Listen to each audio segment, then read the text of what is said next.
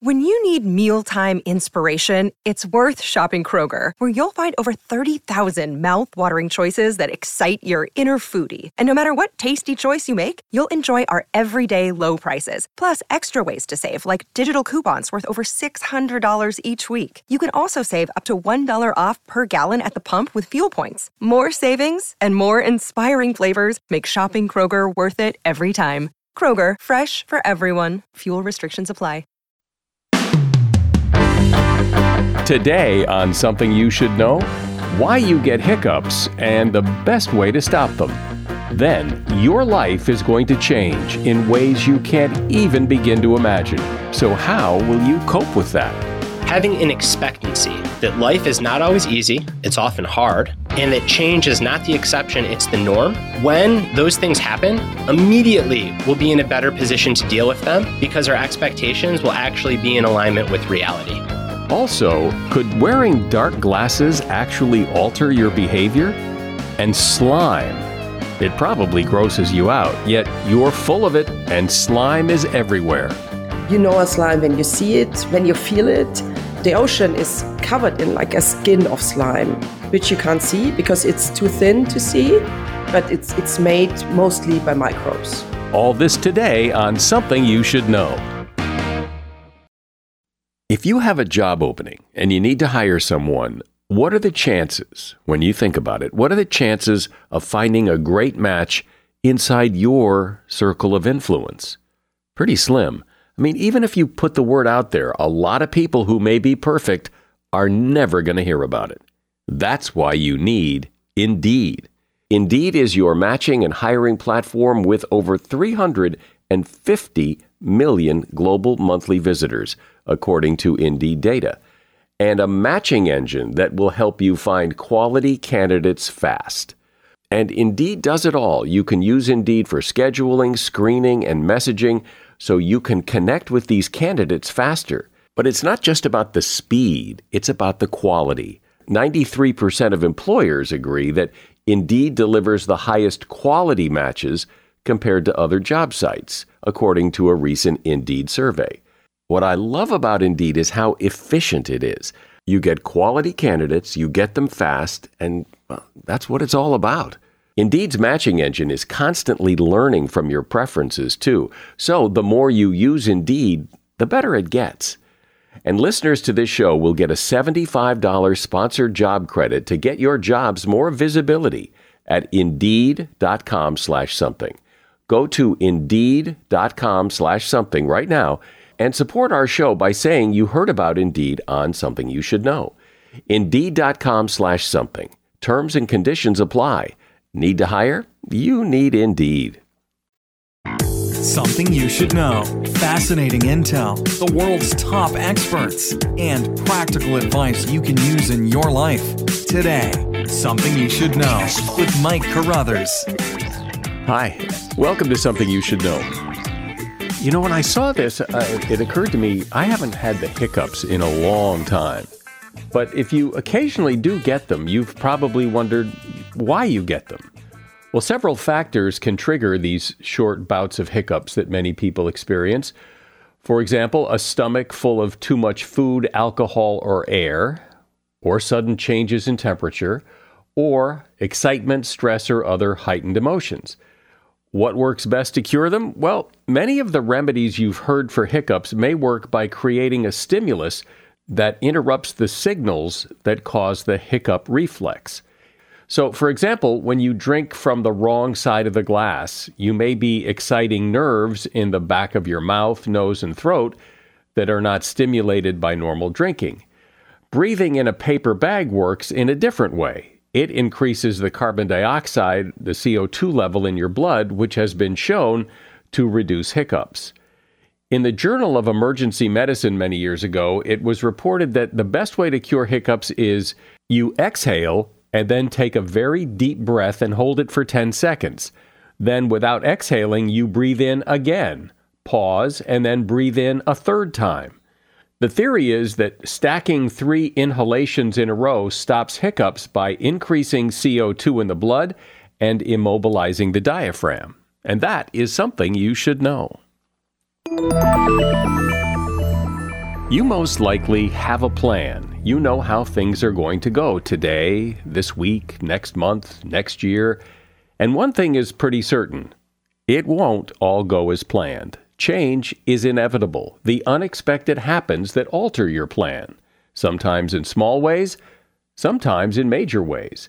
But things do change. And people generally don't like change, or they say they don't like change. And given how inevitable it is, we likely could all use some help dealing with those changes that are inevitably coming. Here to help is Brad Stulberg. Brad is a researcher and writer who's been here before talking about the passion paradox. And his latest book is called Master of Change: How to Excel When Everything is Changing, including you. Hey, Brad, welcome to Something You Should Know.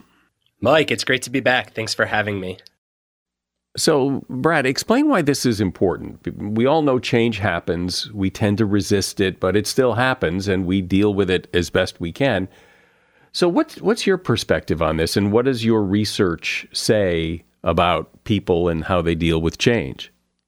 People don't like change. We crave stability. We often end up getting ourselves into trouble because we resist change, we try to avoid it, we bury our heads in the sand, we sacrifice all agency, when in fact, the most skillful way to navigate change is really to view it as something that we are in an ongoing conversation with, not something that happens to us, but something that is just the ongoing nature of reality.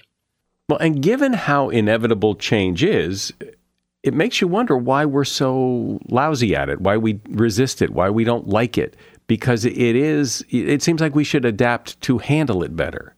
Yeah, this was the most interesting part of my recent reporting and research journey. It goes back to really the early 1600s, the beginning of empirical science, when the earliest individuals that fashioned themselves to be scientists, they observed this pattern that describes change as a cycle of order or stability, disorder, change, chaos, and then back to order. And it wasn't until the mid-1800s that a physiologist named Walter Cannon, he coined this process homeostasis. And since then, homeostasis has been the guiding narrative around change. It is inherently bad, and we should try to eliminate it. And when it happens, we should try to get back to where we started as fast as possible. However, in just the last 2 decades, the research community has stepped back and said, homeostasis, it's not the most accurate fit model for change. A better model is what researchers call allostasis, which describes change as a cycle of order, disorder, reorder. So yes, we crave stability, but that stability is somewhere new.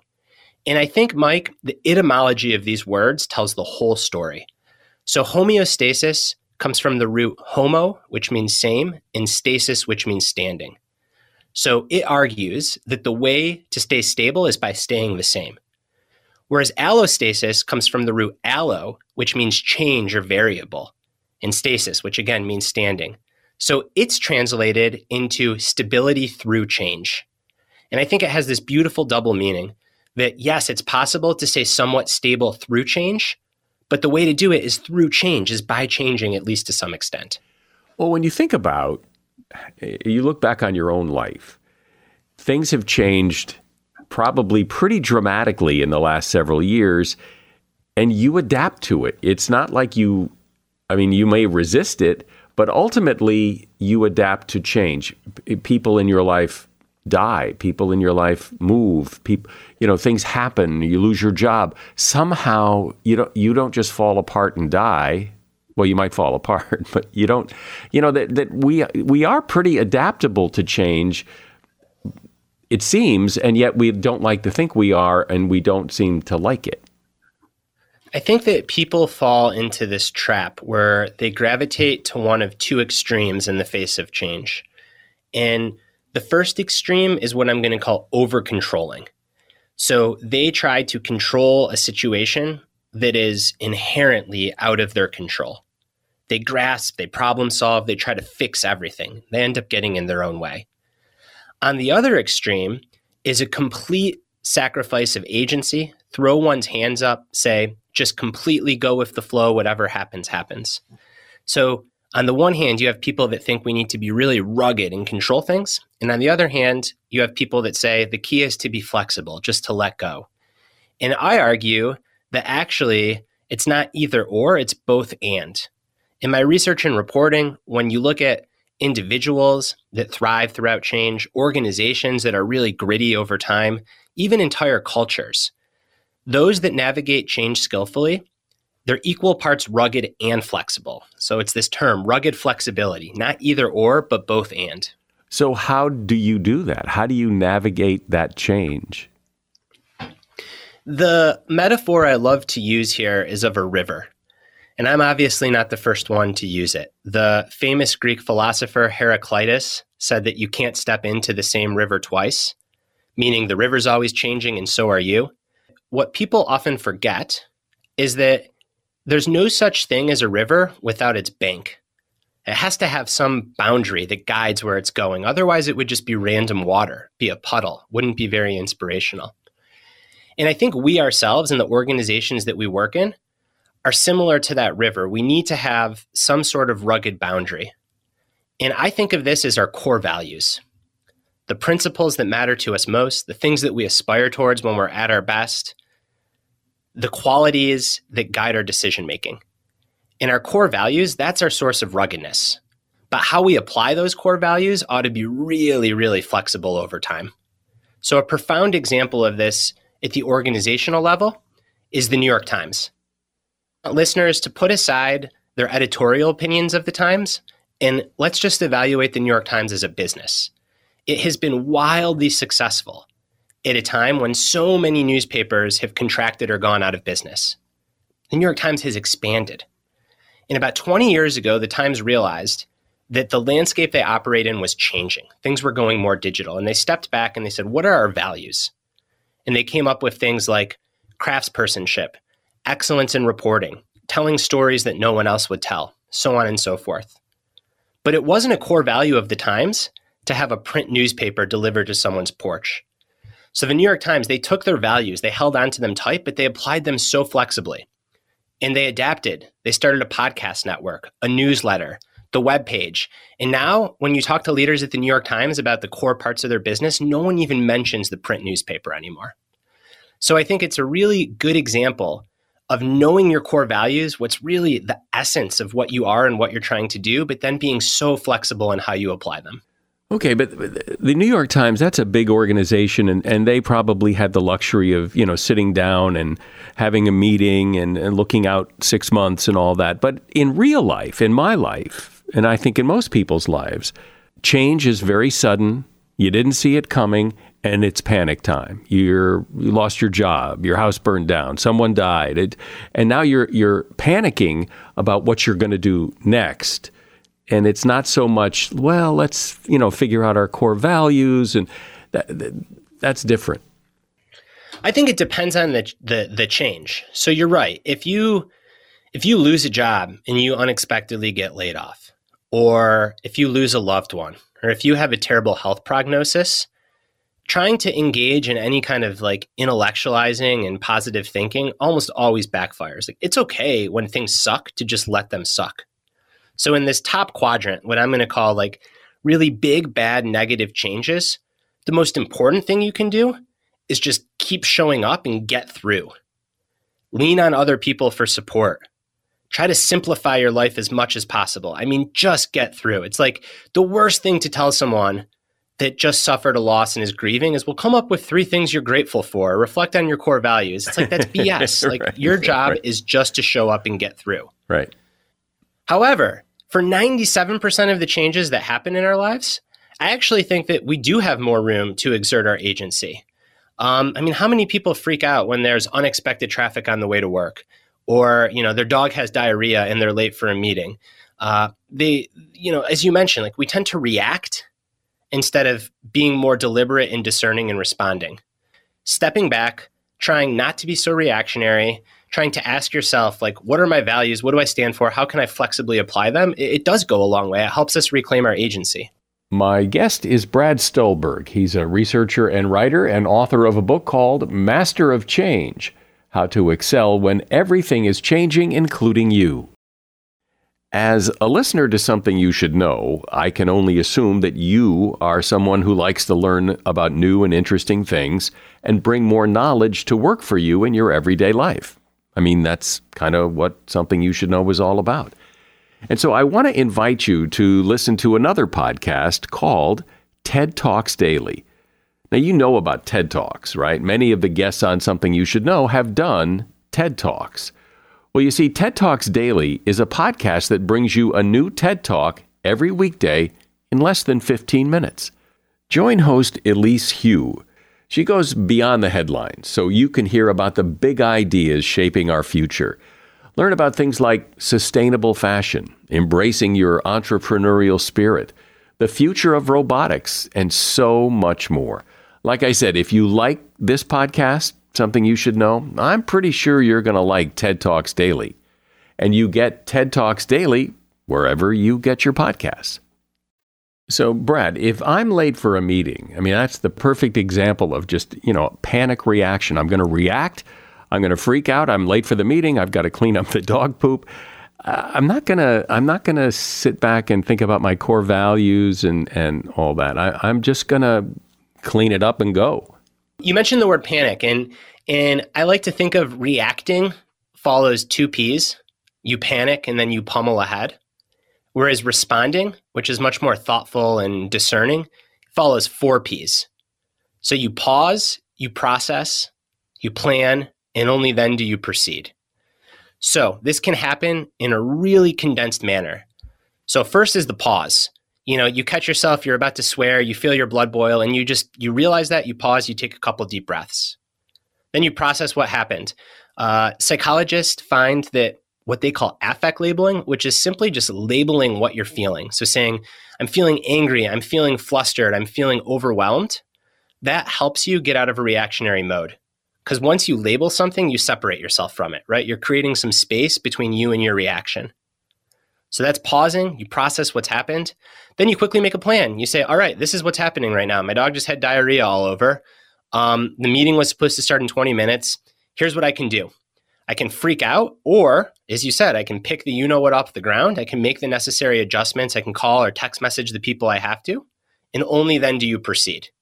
So it just helps us get out of our own way by avoiding these freakouts in these periods of real stress throughout our day, when we'd be so much better just shifting from that reactionary mode to something a little bit more responsive instead. So again, because I said a lot right there, 2 Ps, react, you panic and you pummel ahead. Generally, you end up regretting that. Very few people look back on that and are proud of what they did. 4 Ps, you respond. You pause, you take a breath or two, you gather yourself, you process.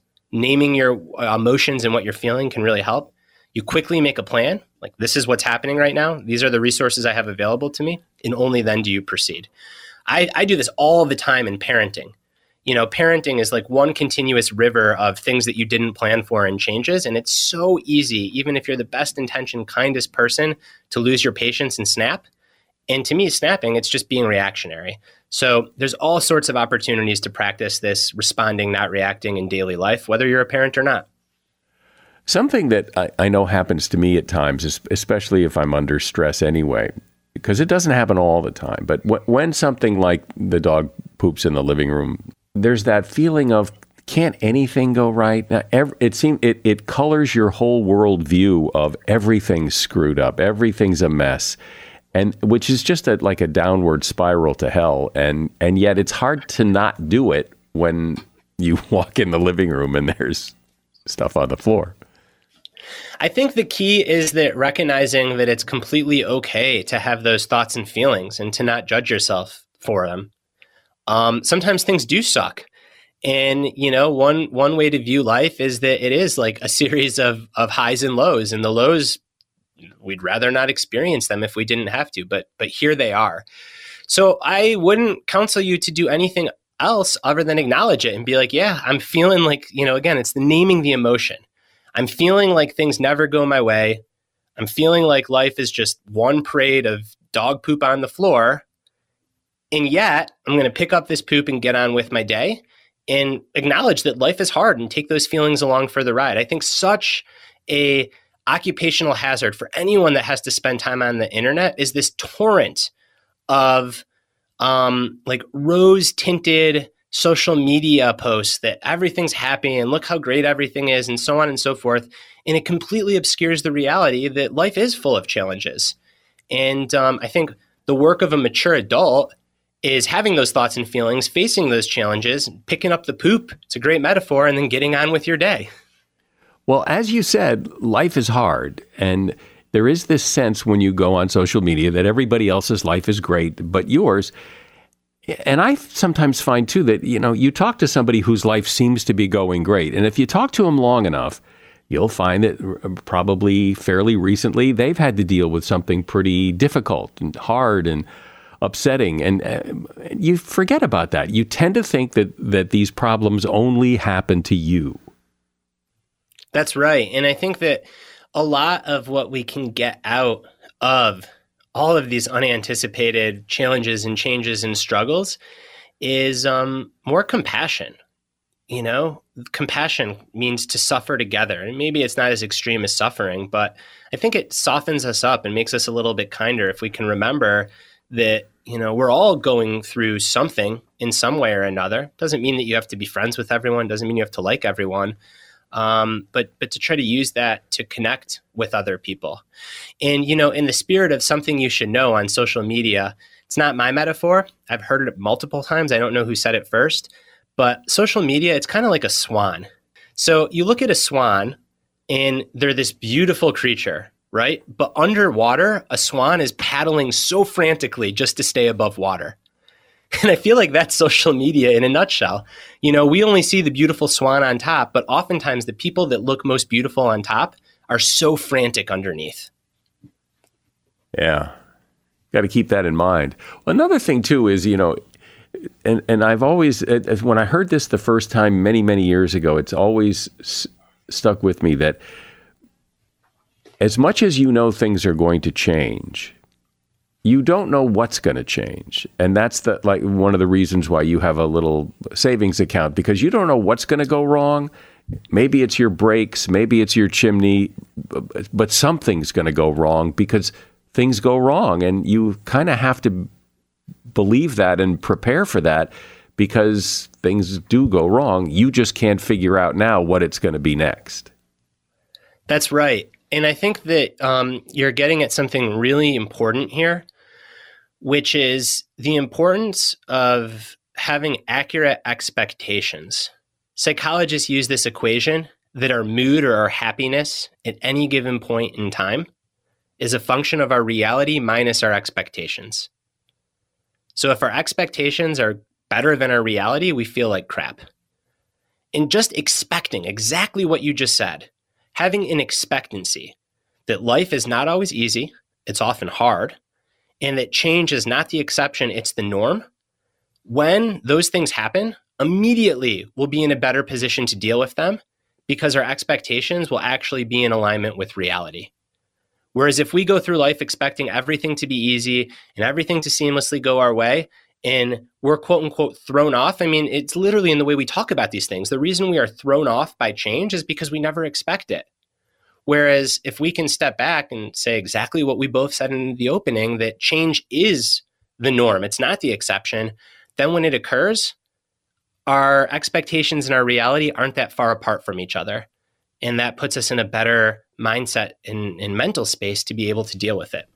So many changes, I know that as I think back, I should have seen them coming and I didn't. And I think everybody has that regret. Like I knew in retrospect, there were signs, I saw this and I ignored it. Yeah, but I think that is, I'm only laughing because, like you said, everyone feels that way. And in hindsight, really is 20/20. There's a reason for that cliche because there's some truth in it. And I think it's easy to play Monday morning quarterback on things like that. It's hard when you're in the moment. I do think, however, there are times when you deep down inside know that something's coming, but you just don't want to acknowledge it because it's big and scary. It's a threat to your stability. And I think it's important to remember that generally speaking, you are trading short-term discomfort for long-term pain. So the short-term discomfort of just acknowledging it is often much less than the long-term pain if you bury your head in the sand or you keep pushing it away. And then when it happens, you're completely thrown off by it. Well, and I'd like you to talk about this idea that we worry so much about when things change. What's this going to do? How is this going to affect me? And yet experience tells, I think, most people that things usually work out one way or the other. I mean, they may not be better, but they may not be worse. They may somehow you adapt. That as panicked as you get about, oh no, what am I going to do? When it's all over, things usually seem to have some sort of okay ending.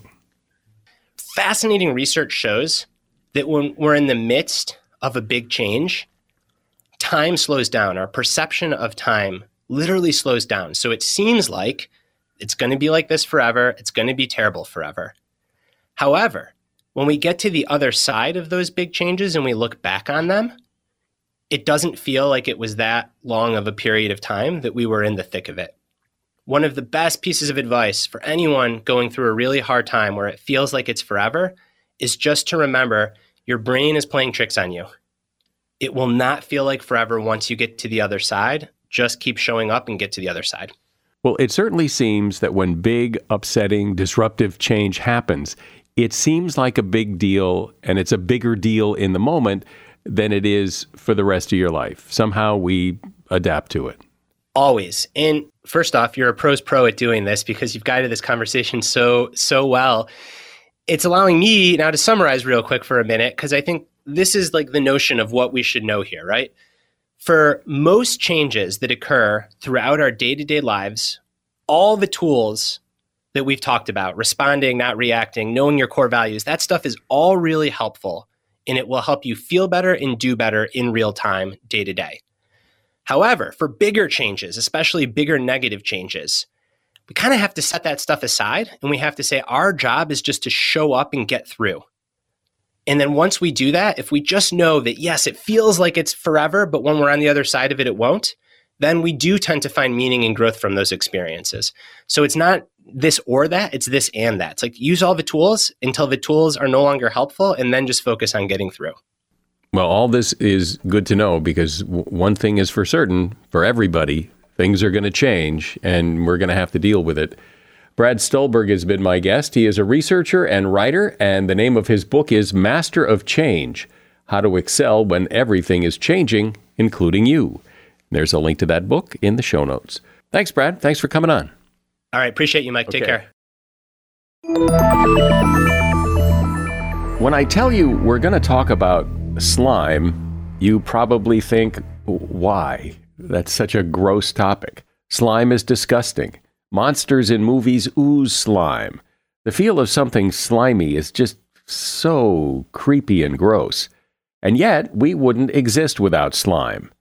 Not the kind you buy in the toy store, the kind that occurs in nature. Slime is rather amazing and essential to life on Earth, and maybe elsewhere. So what is slime? Where does it come from? What makes it so slimy? And why should we even be discussing this? Well, you're about to find out from Suzanne Wedlich.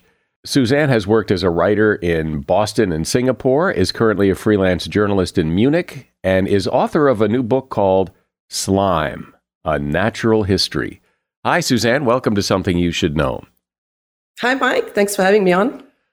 So in a nutshell, because I'm sure you could take hours explaining this, what is slime and what makes slime slimy?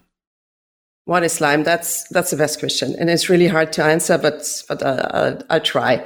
I can tell you what I'm not interested in. So I'm not talking about play slime, for example, that kids are so fascinated by at the moment.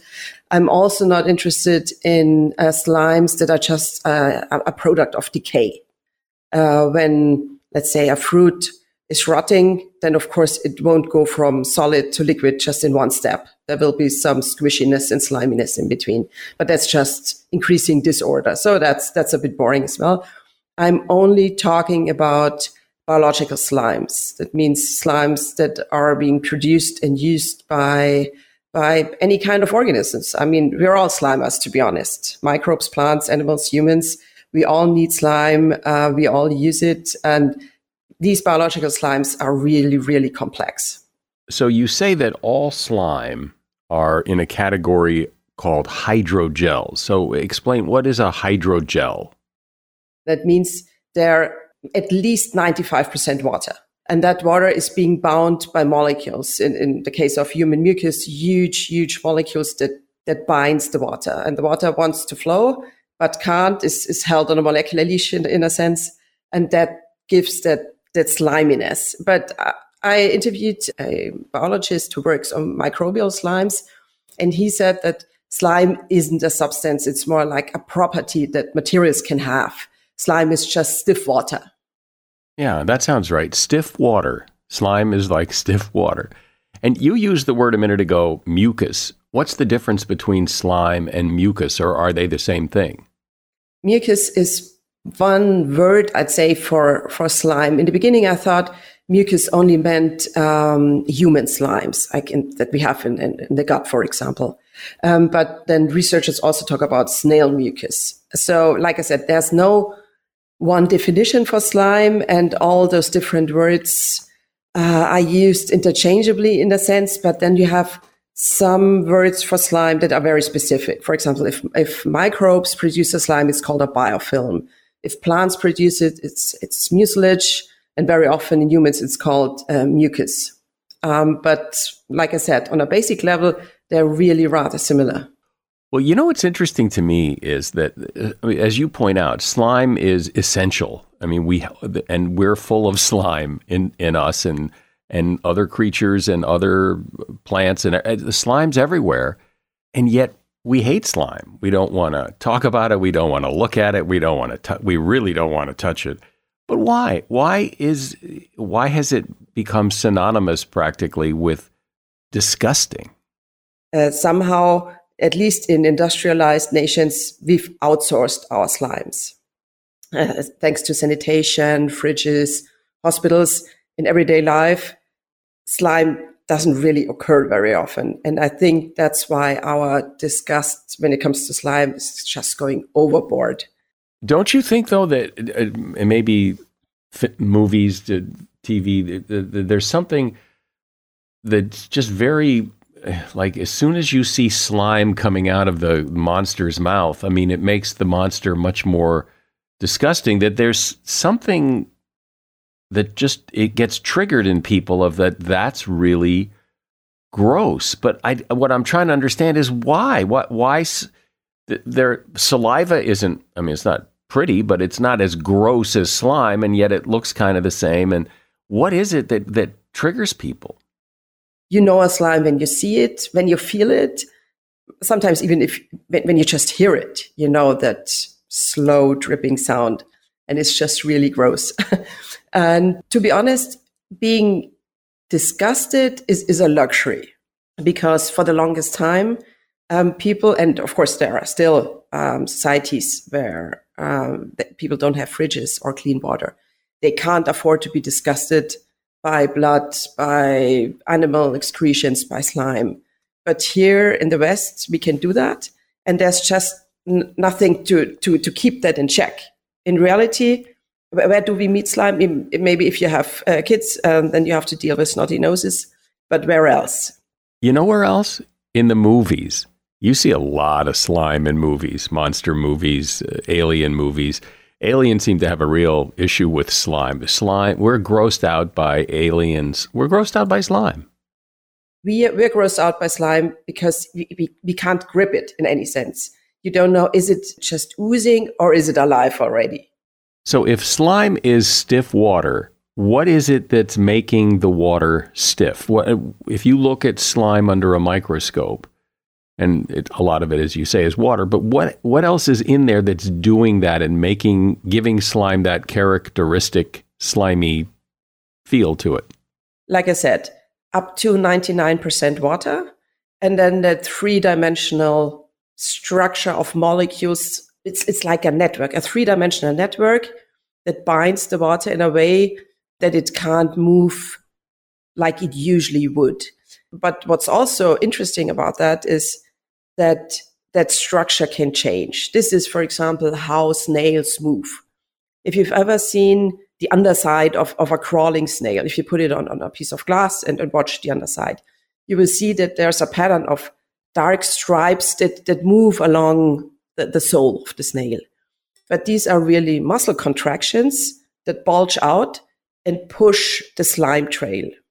And wherever there's a bulge, that inner structure, that network, that molecular network will break apart.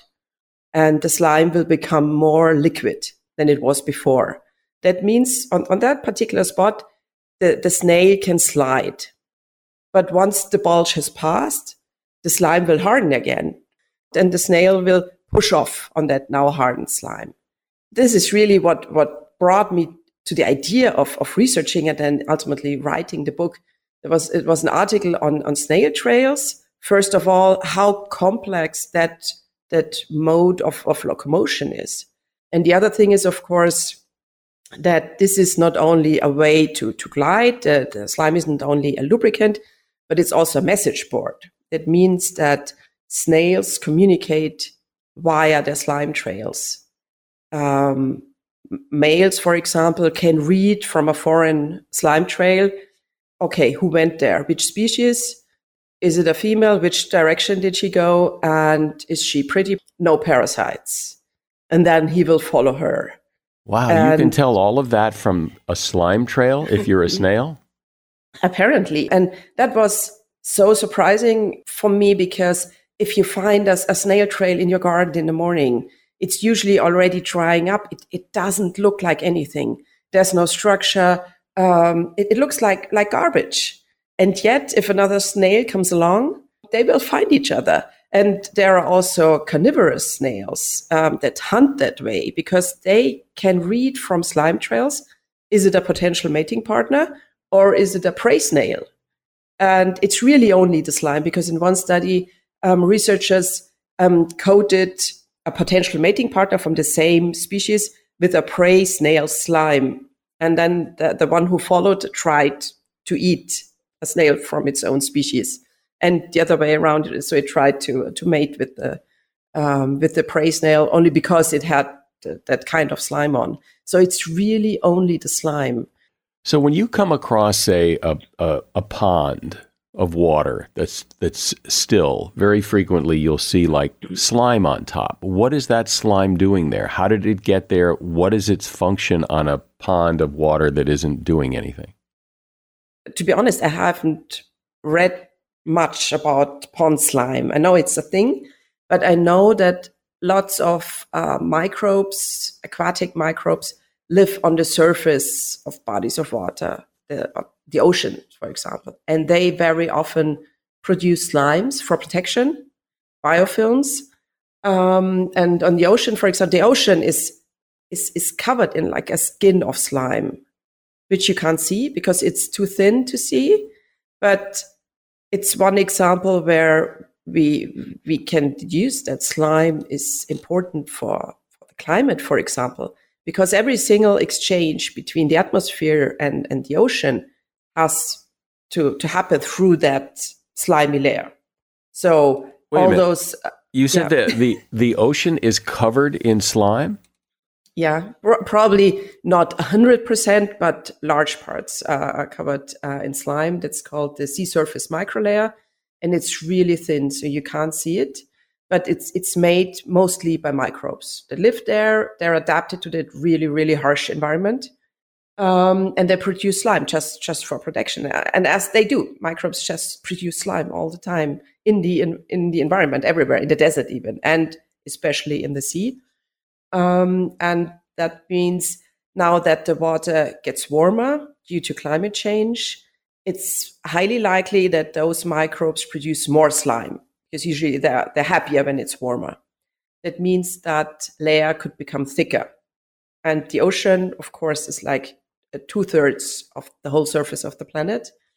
Every single exchange, be it CO2 that passes from the atmosphere into the water or oxygen going out, or any exchange, then has to pass through a layer that's different. And no one knows so far Will that slow those exchanges down, or they might even become faster? No one has any idea, but this is just 2/3 of the planet we're talking about. Is it possible for any creature to be made of slime? I mean, you think of like the movie The Blob. You know, I mean, that's just a big blob of goo, of slime moving around, terrorizing people and making life difficult. But are there creatures that are like made, that's a big part of them, that they are part slime? Let's say creatures that are slimy, and I'd count as humans among them, because the mucus that we have on our inner surfaces is not the only slime or the only hydrogel we have. Another hydrogel, in a sense, slime-like material that we have is what we call the connective tissue. That's the most boring name ever, because that stuff keeps us together, literally. I often get asked what would happen if we didn't have slime, and then, everyone will assume that we'd be overrun by pathogens, which is true and not true, because there wouldn't be time for that. We just fall apart. The connective tissue that's our tissue glue. It gives us 3 dimensions. It keeps our single cells together.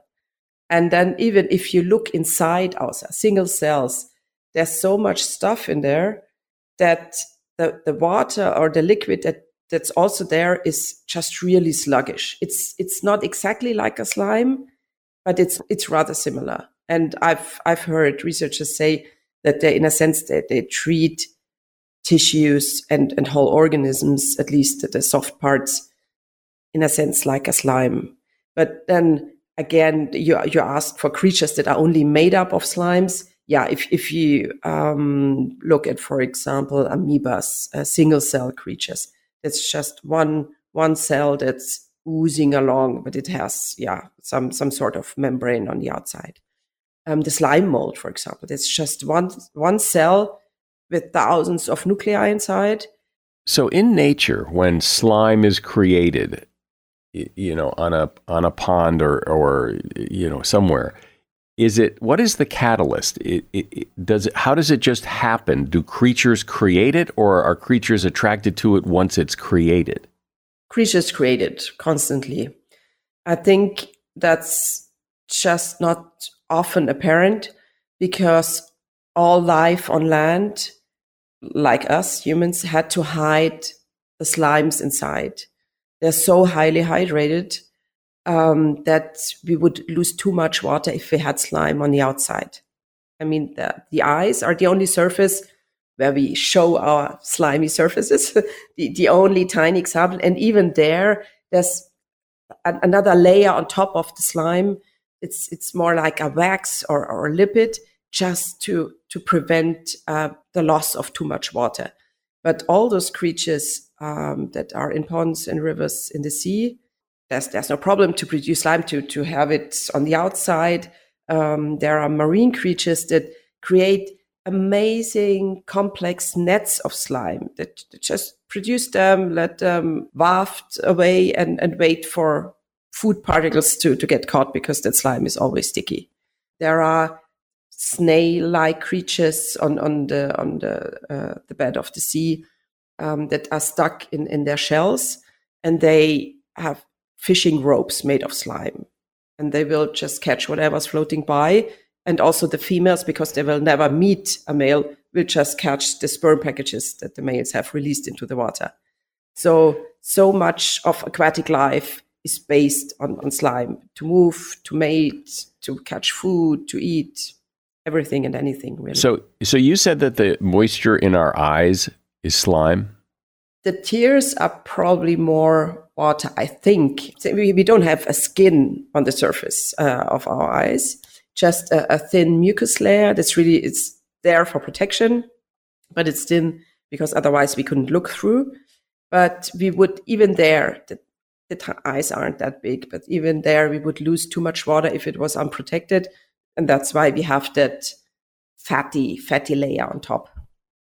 What else about this? Because I didn't even know this was really a topic worth discussing, but clearly it's fascinating. What else about slime do I probably not know that I would find interesting? Guess what? Astrobiologists, people who try to find alien life on other planets, what they're looking for. Slime, of course.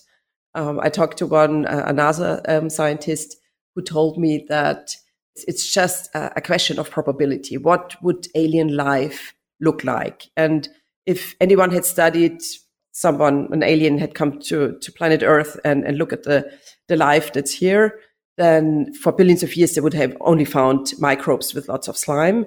And the time that we have now with what we call higher organisms, that's really short. So they think it's highly likely. Of course, they're looking for planets with water. And if water's there, there will be slime there. So that's why lots of these scientists study the most amazing slimes that microbes produce, like in caves deep inside the earth where it's dark or maybe even dangerous for people to go. And some of these caves, they look like, someone said, like an alien gut. So it's a huge cave, but it's covered in slime. It's dripping down like stalactites, but they call it snottites because it's just slime. So they want to learn from these terrestrial microbes and slimes how alien life might look like. You know, it's funny. I was thinking as you were speaking that, we all know what slime is. Slime is a noun, but we also use it to describe people. He's so slimy that our feelings about slime are so intense that we've used it to describe certain people, and not in a good way. I've been speaking with Suzanne Wedlich. She is author of a book called Slime, A Natural History, and there's a link to it at Amazon in the show notes. I appreciate you coming on. Thank you, Suzanne. I'm really grateful. Thanks so much for having me on. Wearing dark glasses can make someone look mysterious, or maybe a little shady, and with good reason. It turns out that a lot of us actually change our behavior when we wear sunglasses or when we're in a darker environment. Participants in a study were asked to divvy up money between themselves and a stranger. Those who wore dark glasses took more money for themselves. In another experiment, people were asked to complete some math problems and then score themselves. Those who did so in a dimly lit room gave themselves a curve and higher grades than they actually deserved. And that is something you should know.